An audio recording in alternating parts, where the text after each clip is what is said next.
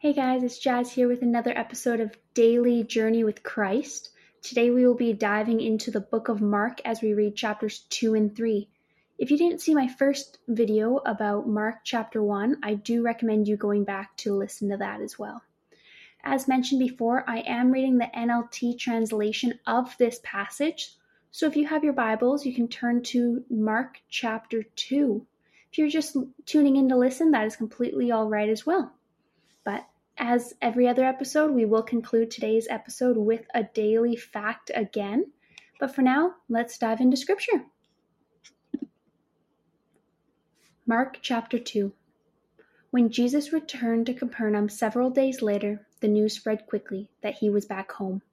Soon the house where he was staying was so packed with visitors, there was no more room, even outside the door. While he was preaching God's word to them, 4 men arrived carrying a paralyzed man on a mat. They couldn't bring him to Jesus because of the crowd, so they dug a hole through the roof above his head. Then they lowered the man on his mat, right down in front of Jesus. Seeing their faith, Jesus said to the paralyzed man, "My child, your sins are forgiven." But some of the teachers of religious law who were sitting there thought to themselves, "What is he saying? This is blasphemy. Only God can forgive sins." Jesus knew immediately what they were thinking, so he asked them, "Why do you question this in your hearts? Is it easier to say to the paralyzed man, 'Your sins are forgiven,' or 'Stand up, pick up your mat, and walk'? So I will prove to you that the Son of Man has the authority on earth to forgive sins." Then Jesus turned to the paralyzed man and said, "Stand up, pick up your mat, and go home." And the man jumped up, grabbed his mat, and walked out through the stunned onlookers. They were all amazed and praised God, exclaiming, "We've never seen anything like this before." Then Jesus went out to the lake shore again and taught the crowds that were coming to him. As he walked along, he saw Levi, son of Alphaeus, sitting at the tax collector's booth. "Follow me and be my disciple," Jesus said to him. So Levi got up and followed him. Later, Levi invited Jesus and his disciples to his home as dinner guests, along with many other tax collectors and other disreputable sinners. There were many people of this kind among Jesus' followers. But when the teachers of religious law, who were Pharisees, saw him eating with tax collectors and other sinners, they asked his disciples, "Why does he eat with such scum?" When Jesus heard this, he told them, "Healthy people don't need a doctor, sick people do. I have come to call not those who think they are righteous, but those who they know are sinners." Once when John's disciples and the Pharisees were fasting, some people came to Jesus and asked, "Why don't your disciples fast like John's disciples and the Pharisees do?" Jesus replied, "Do wedding guests fast while celebrating with the groom? Of course not. They can't fast while the groom is with them, but someday the groom will be taken away from them, and then they will fast. Besides, who would patch old clothing with new cloth? For the new patch would shrink and rip away from the old cloth, leaving an even bigger tear than before. And no one puts new wine into old wineskins, for the wine would burst the wineskins, and the wine and the skins would both be lost. New wine calls for new wineskins." One Sabbath day, as Jesus was walking through some grain fields, his disciples began breaking off heads of grain to eat. But the Pharisees said to Jesus, "Look, why are they breaking the law by harvesting grain on the Sabbath?" Jesus said to them, "Haven't you even read in the scriptures what David did when he and his companions were hungry? He went into the house of God during the days when Abiathar was high priest, and broke the law by eating the sacred loaves of bread that only the priests were allowed to eat. He also gave some to his companions." Then Jesus said to them, "The Sabbath was made to meet the needs of people, and not people to meet the requirements of the Sabbath. So the Son of Man is Lord, even over the Sabbath." Mark chapter 3. Jesus went into the synagogue again and noticed a man with a deformed hand. Since it was the Sabbath, Jesus' enemies watched him closely. If he healed the man's hand, they planned to accuse him of working on the Sabbath.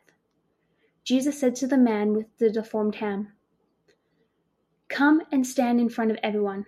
Then he turned to his critics and asked, "Does the law permit good deeds on the Sabbath, or is it a day of doing evil?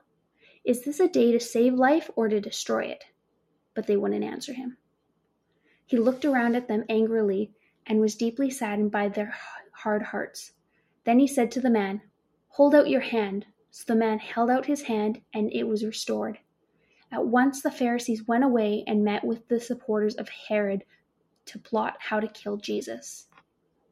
Jesus went out to the lake with his disciples, and a large crowd followed him. They came from all over Galilee, Judea, Jerusalem, Idumea, from east of the Jordan, and even from as far north as the Tyre and Sidon. The news about his miracles had spread far and wide, and vast numbers of people came to see him. Jesus instructed his disciples to have a boat ready so the crowd would not crush him. He had healed many people that day, so all the sick people eagerly pushed forward to touch him. And whenever those possessed by evil spirits caught sight of him, the spirits would throw them to the ground in front of him, shrieking, "You are the Son of God." But Jesus sternly commanded the spirits not to reveal who he was. Afterward, Jesus went up on the mountain and called out the ones he wanted to go with him, and they came to him. Then he appointed 12 of them and called them his apostles. They were to accompany him and would send them out to preach, giving them authority to cast out demons.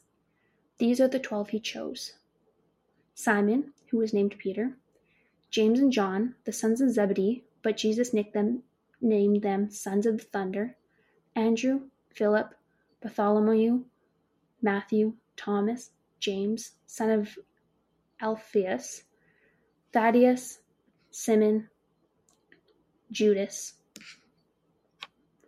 One time Jesus entered a house, and the crowds began to gather again. Soon he and his disciples couldn't even find time to eat. When his family heard what was happening, they tried to take him away. "He's out of the mind," they said. But the teachers of religious law who had arrived from Jerusalem said, "He's possessed by Satan, the prince of demons. That's where he gets the power to cast out demons." Jesus called them over and responded with an illustration. "How can Satan cast out Satan?" he asked. "A kingdom divided by civil war will collapse. Similarly, a family splintered by feuding will fall apart. And if Satan is divided and fights against himself, how can he stand? He would never survive. Let me illustrate this further. Who is powerful enough to enter the house of a strong man and plunder his goods? Only someone even stronger, someone who could tie him up and then plunder his house. I tell you the truth, all sin and blasphemy can be forgiven, but anyone who blasphemies the Holy Spirit will never be forgiven. This is a sin with eternal consequences." He told them this because they were saying, "He's possessed by an evil spirit." Then Jesus' mothers and brothers came to see him. They stood outside and sent word for him to come out and talk with them.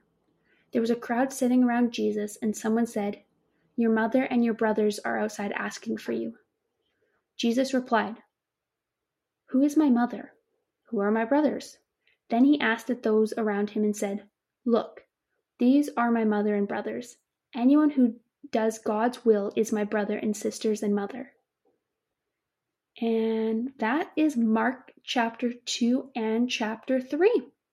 I do want to apologize for some of my mix up on my words there, or just the mispronunciation of some of the names that I'm still learning how to pronounce. So bear with me as I'm making my way learning these biblical names as well with the disciples. As usual, I will end this podcast off with a fact of the day that I learned. And for anyone who knows me, I actually am one of the weirdos who like pineapple on pizza, so I quite enjoy Hawaiian pizza.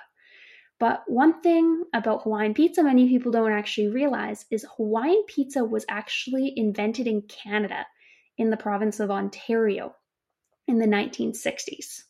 So for any of you who doesn't think Hawaiian pizza is a Canadian food, you are highly mistaken actually. But anyway, join me again as we continue in our journey through the book, through the journey of the book of Mark as we continue into Mark chapter 4. Anyway, have a good day, everyone.